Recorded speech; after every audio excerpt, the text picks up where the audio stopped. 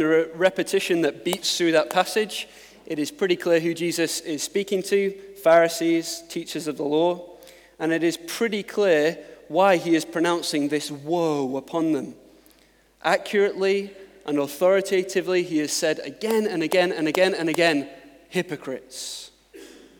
Last time we began to think about what that hypocrisy meant, and Liam really helpfully showed us that it is slightly different to what we might mean by the word hypocrite.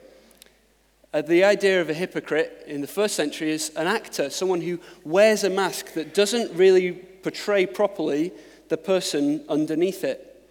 So when we might say hypocrite, we mean someone who says one thing and does another. When Jesus says hypocrite, he means someone who looks one way but is another. Here, he begins to expose those differences. 7 times, he will take away the mask and show the person underneath. Think Scooby-Doo, ripping off the mask and showing the imposter beneath for what they really are. Before we dig into these rippings off of the mask, we need to be clear on something so that we make sure we get something out of this for us. Now, it's really clear that Jesus is speaking to specific people, isn't it? At a specific time, he gives this specific verdict to specific men. And it is clear that we do not live in that time and don't do the exact same things that they are doing. But remember this, Matthew writes and records all of this for our benefit. As what the eternal king pronounces judgment on, as what the eternal king says is the opposite to his kingdom, is always true. The things, the traits, the hypocrisy and the heart of this passage, Jesus is always against in all people who hold it in whatever time and in whatever way it expresses itself in their lives. This is his forever declaration against hypocrisy. It would be stupid of us this morning to dismiss and to distance the Pharisees as, oh, that's just like Mr. Hypocrisy, and he's over there and we're nothing like him. No, instead this morning, we need to ask the question, are we like them? As we look at what the hypocrisy really is, as Jesus exposes the mask and exposes the heart, we need to ask again and again, do I see myself in the Pharisee? Does my church look like a church they'd have fit in well? And if the answer is yes, at any point to any of these things, please pay close and careful attention to what Jesus says at the end if you discover this morning that you are a hypocrite. One caveat, you might be thinking, who is this smug, jumped-up person to stand at the front and accuse me of being a hypocrite? You are right. I need to hear the message of this passage. I am a hypocrite. This is God's word to me this day as much as it is to you, so please don't misunderstand this as being my proclamation. This is Jesus' verdict. So let's look then at the first tearing off of the mask. He does this in 3 pairs, so we're not going to look at all 7 separately. We're going to look at 3 pairs and then the last one together. And in every case, we're going to rip off the mask and see the heart that lies beneath it. Firstly then, this is the religious leaders, the teachers, men who would have been esteemed, who looked respectable and righteous, the figureheads of their religious society. And undoubtedly, they had followings. And undoubtedly, from what Jesus says here in verse 15, they looked to grow their followings. Look again with me at verse 15.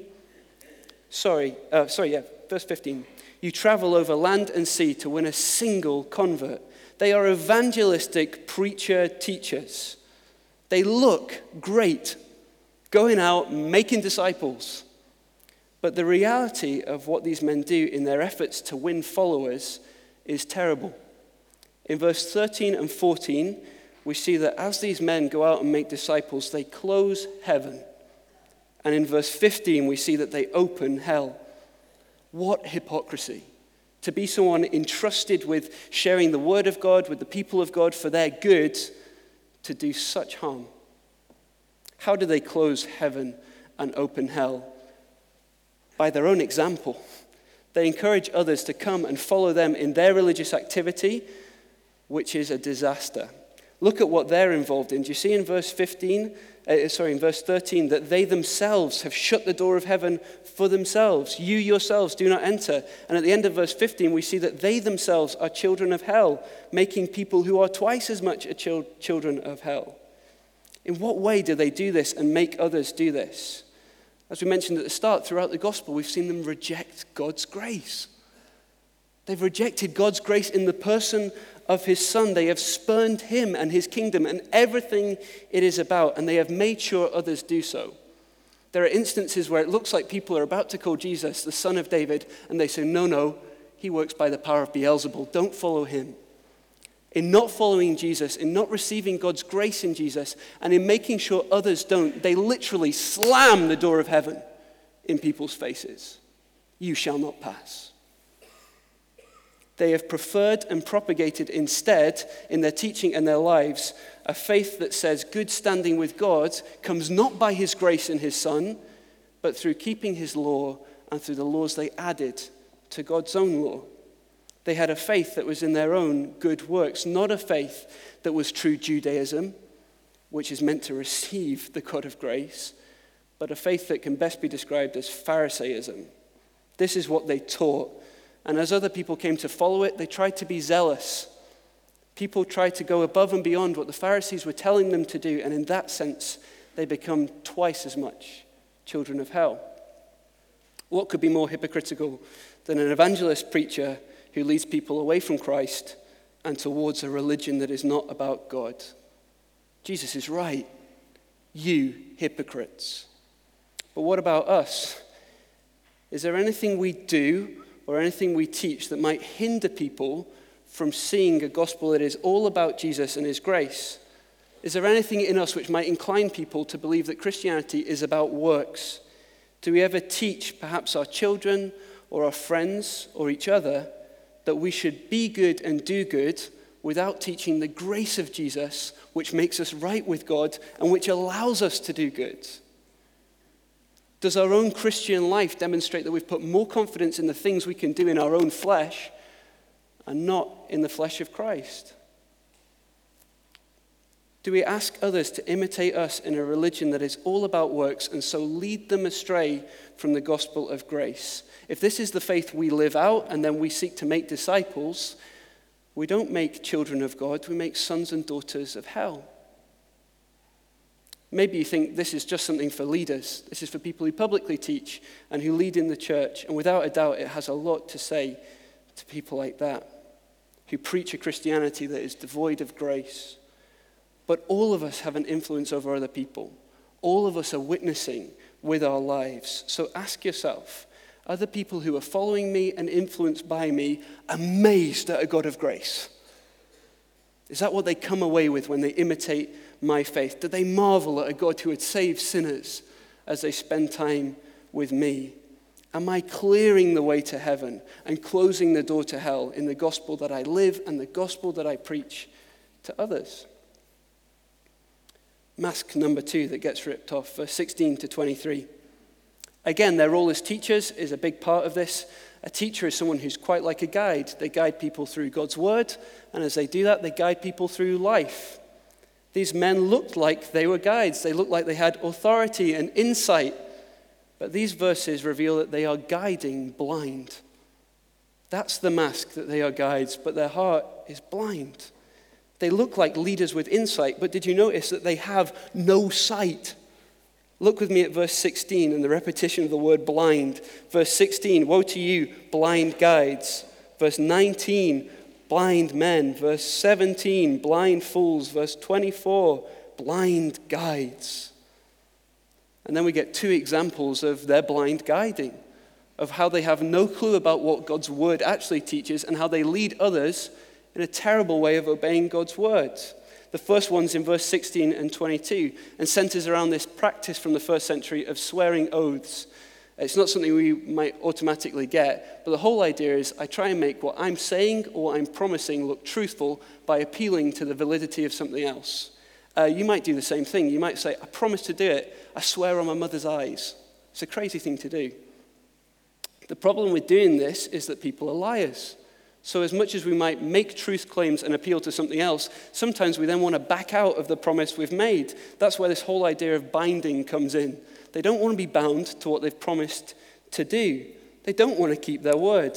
And the Pharisees have helped them to find a loophole in God's word, or as they understand God's word, where they can swear on certain things without being bound. They can swear on things that relate to God without being bound before God. Jesus says they've made two mistakes. Firstly, their logic is rubbish. Verse 17 and 19 underline that this whole idea of something being on an altar being less or more sacred than the altar itself is just insane. Doesn't make sense. Quite literally, when he says blind fools, the word is blind moron. They have no idea about how the temple works. The second mistake is even more deadly. As they try and find this way of understanding God's word, they show that they actually want to do something really, really foul. They want to avoid being bound. They want license to lie.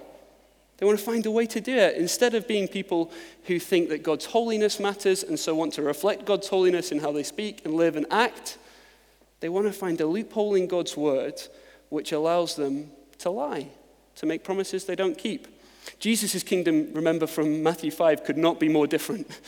Remember how Jesus teaches, don't swear oaths. Instead, remember everything you say is said before God, who judges rightly, so let your yes be your yes and your no be your no. Instead, these men find a sinful way of exploiting a terrible hermeneutic to lead people blindly. Imagine a blind pilot. When he crashes, more than just him suffers. What about us, though? We might think, oh, we would never do that. But do we ever look for loopholes in God's law to try and excuse our sin? Instead of seeking obedience based on an awe of God's holiness, can we sometimes think of examples where Christians and even churches try and find new ways of interpreting the Bible to allow them to live how they would want? How misleading. What about us? Do we ever justify our sin with a tradition rather than fleeing sin according to the truth? I wonder. Second example of their blind guiding is verse 23 and 24. And again, it shows that they miss the very heart of the law. This time, it looks like they're absolutely nailing it. Do you see that in verse 23? You give a tenth of your spices, mint, dill, and cumin. That's not even in the Bible to do. They're going above and beyond the call of duty. They're absolutely smashing tithing. These are the greatest tithers that ever lived. But they have missed something bigger. They might have become masters of the minute details of God's law, but they have remained muppets when it comes to the massive things of God's law. Mint, dill, cumin, check. Justice, mercy, faithfulness, no. And Jesus highlights for us really clearly, doesn't he, that these things are more important. Tithing is a good function of obeying God, but these things are the very foundation of what it means to be the people of God. And here's why. Because acting in justice, mercy, and faithfulness is an expression publicly of how God has treated us. For the people of God in the Old Testament and the New, they were to reflect God's character because they loved God's character. He has been towards us so just and so merciful and so faithful, so we're going to do justice and be merciful to others and remain faithful in our relationship with God as he has been so faithful in his relationship to us. Jesus has made clear that this is the very essence of the law. To treat others in justice and mercy and to love God in faithfulness is what Jesus is talking about when he says, love God and love others. This is the heart of being God's people because it is how God has treated us. The Pharisees have failed to live God's grace because they don't treasure and enjoy this grace. They've missed God's heart to them. So though they wear the mask of outward obedience, sieving out the little gnats, they've choked on the camel of God's law of love. It's comical, isn't it? As they've lived by their works, ironically, they've missed out on the center of the law, God's grace, which speaks of God's Son, who was right in front of their eyes. What about us? Have we got nailing little aspects of God's word down? Are we great at the little minute details of Christianity that might not even be in the Bible? Are we impressive with how much we know and with all the biblical minutiae that we get absolutely bang on, yet miss God's law of love as we fail to love him and love others? Do you relish getting the tiny superficial things right so that people can see it, whilst being so different from our God and from the grace he has shown us? Are you an excellent Christian who looks nothing like Christ? Do you pride yourself in the convenient obedience that you can do, but never spend time giving yourself in a costly way to others? Do you guide people in the wrong direction by living this way? By failing to point them to how God has treated us, by reflecting God's treatment of us to the world? Mask number 3, in verses 25 and 28. 2 pictures that tell us the exact same thing. The Pharisees looked very clean on the outside as they fulfilled the law. Do you remember last week we saw in verse 5 that they did that they might be seen to be fillers of the law? They are clean outside, whitewashed even. But let's look at the inside. Come with me to verse 25. Let's read again. From the middle of the verse. You clean the outside of the cup and dish, but inside they are full of greed and self-indulgence. Verse 27, again, you are like whitewashed tombs, which look beautiful on the outside, but on the inside are full of bones and of the dead and of everything unclean. Here's the problem with the Pharisees.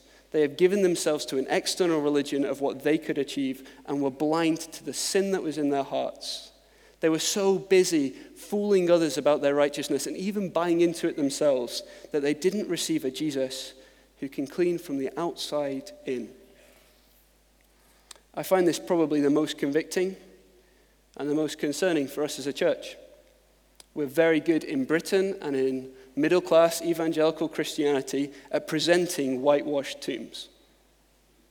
We're excellent at this. We make sure that we always project a perfectly clean and respectable and presentable outward self. I think sometimes we might be guilty of having a faith that is more worried about what others see of us and never thinks about dealing honestly with the sin which God sees in our hearts. We care a lot about what other people think of us, don't we? So preoccupied with it. And so rarely would we disclose to somebody the darkness of our hearts. We would never share the darkest and deepest things about us. And so we never get the chance to apply God's grace to each other's deep, dark places. We're so good at plumping up cushions and hoovering carpets before friends from church arrive so that they might never believe that we were having troubles in our heart that caused troubles in our families. It's dangerous. It's dangerous to think that growing in godliness looks like doing more and more Christian stuff and yet never deals with the sin that's in our hearts. Maybe you're here this morning and you think you're a Christian, but actually your Christianity is all about that kind of thing. You think being a Christian looks like belonging to a church and doing churchy things. Maybe here this morning you'd say, I'm not even religious, but you might recognize that you've spent your whole life trying to put on a persona of being a good person. But inside you recognize that you're not quite right. Even as Christians, we can have a faith which looks to cover up our sin and not cleanse our hearts. This is dangerous. We're good at this at our church, aren't we? We've got deceptively good looks. We say the right things, we look the right way, but we're not often honest about our desperate need for Jesus because of our terrible sin. Fourth and final part of their hypocrisy. They look like those who accept the prophets and honor the prophets. They decorate their graves and they say they've got nothing in common with their ancestors who killed the prophets. But Jesus says they're fooling no one. They are not those who honor the prophets. Instead, verse 31, they are just like their ancestors who killed the prophets. They reject Christ. They finish what their ancestors had started. See that in verse 32? Go ahead then and complete what your ancestors started. Just like the parable of the tenants that we looked at a few weeks ago in Matthew 21. God has sent and sent and sent people to warn his people to return to him. And they have rejected and killed each one in turn. And finally, in that story, he sends his own son, who they treat just the same way. Look what Jesus says in verse 34 to these people who say that they honor the prophets. Therefore, I am sending you prophets and sages and teachers. Some of them you will kill and crucify. Others you will flog in your synagogues and pursue from town to town. They say they honor God's messengers, but they are going to kill God's Messiah. What hypocrisy.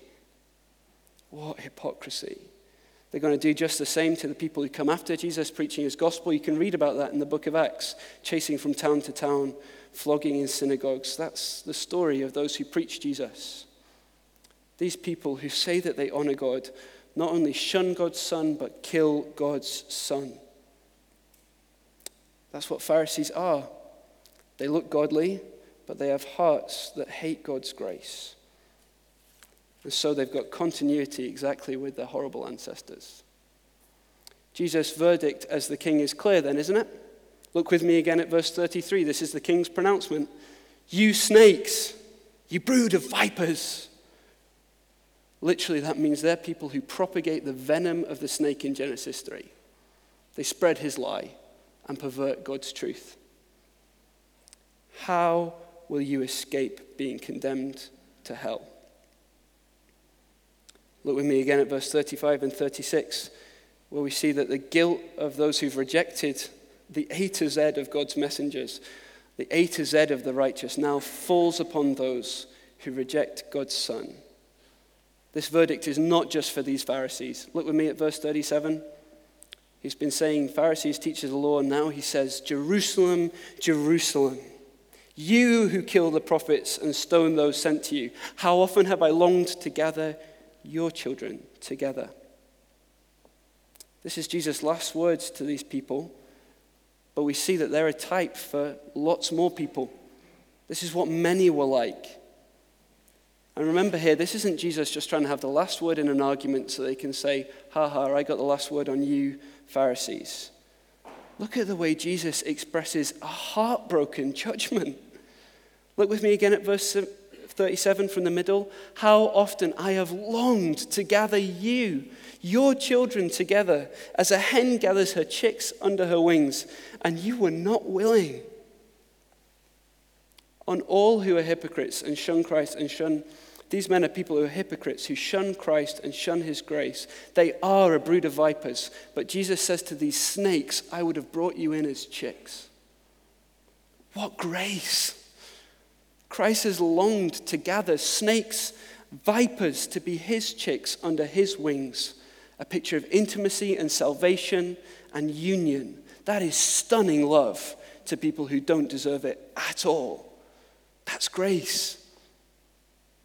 Verse 37, he says he has often sought to do this. That's what he was doing by sending them prophets and coming himself and sharing with them the kingdom. Remember a few weeks ago, we looked at the way he even shared with them a wedding invite. Come to be part of the king's feast. But they have preferred their own outward works to the grace of God. They have been blind to their own need and blind to the glory and grace of the Jesus in front of their eyes. Therefore, Jesus declares to them in verse 38, their temple will be destroyed. And verse 39, that he will come again in judgment to receive praise from another group of people. That's what we're going to look at over the next 2 weeks in chapter 24 and 25. But remember what we said right at the start. This is a specific judgment on specific people at a specific time, but this is a general judgment against hypocrisy and against legalism, which rejects Christ and rejects Christ's grace. We noticed last week how Jesus' humility set him apart from these Pharisees who were proud. Notice this week how his grace sets him apart from these Pharisees which are legalists. Christ has come in love. Christ has come to open heaven, to gather children to himself forever. Children not of hell, but children of heaven. He has come to take snakes and make them chicks. As the righteous one who has lived not only the heart of God's law, but the whole of God's law. Now he stands crying, Jerusalem, Jerusalem.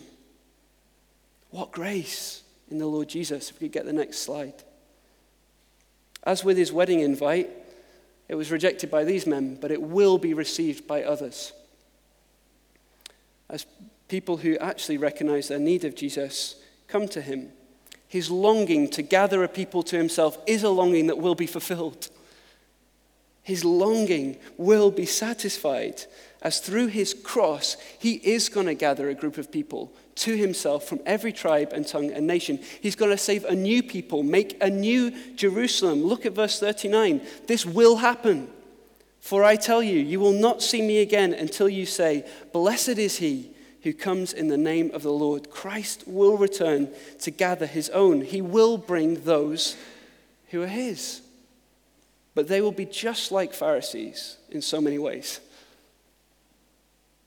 These men are quite like us, who wear masks and who hide our hearts. To those very same people, Jesus says, I am willing to gather you. Maybe you've seen yourself in the Pharisees today. Maybe you realize that you've lived a life that was based on trying to look good, impress other people by being a good person. But actually, in your heart, you've proudly rejected your need for Christ, your need for salvation, and your need for grace, preferring things that you could do to make yourself look better. Maybe you're here today and you're not a Christian, and that's you. Maybe you're here today and you thought you were a Christian, and that's you. The truth is that we're all Pharisees because we are all sinners. Our default setting is to be legalists, to try and go it alone, to make ourselves right. And it is so important for you to see this morning that your heart has rejected the Lord Jesus. You might think, I only share in a bit of this hypocrisy. Understand this, you share in the final part too. Ours are hearts that would reject and have shared in the killing of the Lord Jesus. We sing that, don't we, when we sing How Deep the Father's Love. Behold the man upon the cross, my sin upon his shoulders. Ashamed I hear my mocking voice call out among the scoffers. Before you see the cross as something done for you, you must see it as something done by you, by all of us in our sinful hearts.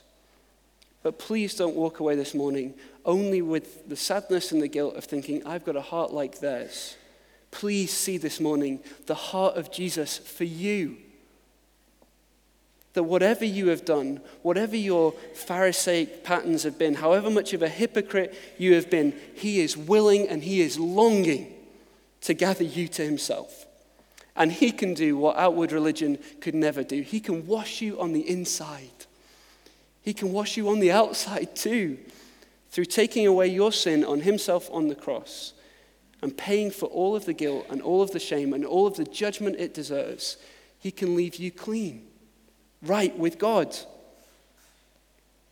Through his resurrection, he can give you a new heart and a new life to know him and be his forever. That's what he's doing. He's gathering even snakes like us. When you've realized that the cross was done by you, you can start to see that it was done for you. Start to sing the second part of that song, singing, it was my sin that held him there until it was accomplished. His dying breath has brought me life. I know that it is finished. Come today. Trust in Jesus. Submit to this Lord of love. Maybe you'd like to pray with someone to do that today. There's going to be a prayer team down at the front, and I'll be around after the service, and Liam and Matt, we'd love to talk to you and help you come to Jesus today, because you must come to Jesus. Finally, for Christians today, maybe you've seen more of yourself in the Pharisees than you'd have liked. You need to look again at the amazing grace of the Lord Jesus. This is how we're transformed. Remember this, the Pharisees are the way they are because they missed the grace of God. Seeing the grace of God, loving the grace of God, receiving the grace of God, relishing in and taking joy from the grace of God saves you from being a Pharisee. How do Pharisees stop being Pharisees? Through the gospel, every day. As it removes our need to keep wearing masks, tells us the truth about our hearts, but gives us hope for sinful hearts. That we might share with one another our struggles with sins. That this might be a place where we don't cover things up, but we confess and receive the grace of Jesus offered to us on the cross. The Pharisees have failed to know and enjoy and to love God's grace, so they've failed to live and to preach it. That he would have snakes come to be his chicks is beautiful. That's his grace to you this morning, if you're a hypocritical Christian like me. If you can see that you've started to live more out of legalism than out of love for God's grace in the gospel, then look again at this awesome God of grace who would not only stand there and cry out for Jerusalem, but would go outside of Jerusalem and die on a cross to bring you home into his side, nestled like a chick forever. That's the gospel. And it is the gospel that kills Pharisees. That is what will put legalism to death in our hearts. That is what teaches us the essence of Christ's law, his law of love. Run again, Christian, to God's grace. Run again. Humble yourself to the King. Respect his kingdom ethic of love for others and love for him, out of a love for what he has done for us. Be honest about yourself. Don't be blind to yourself and blind to your need. But come, depending on Christ, marvel at this incredible, stunning God of grace who has come into the world to save you. Let's pray. Heavenly Father, we thank you this morning for the great honesty of your word. Lord, we find it uncomfortable to be called hypocrites and to see our sin. We find it uncomfortable to see that we were people who would have killed the Lord Jesus. We pray today that you would forgive us according to your great mercy, according to your mercy. Blot out our transgressions through the blood of Jesus shed for us on the cross. Thank you so much that you have transformed us from snakes to sons. Thank you so much for this King and for his love. Help us to submit to him, to love his grace, and so to live his grace better, we pray. For his name's sake, amen.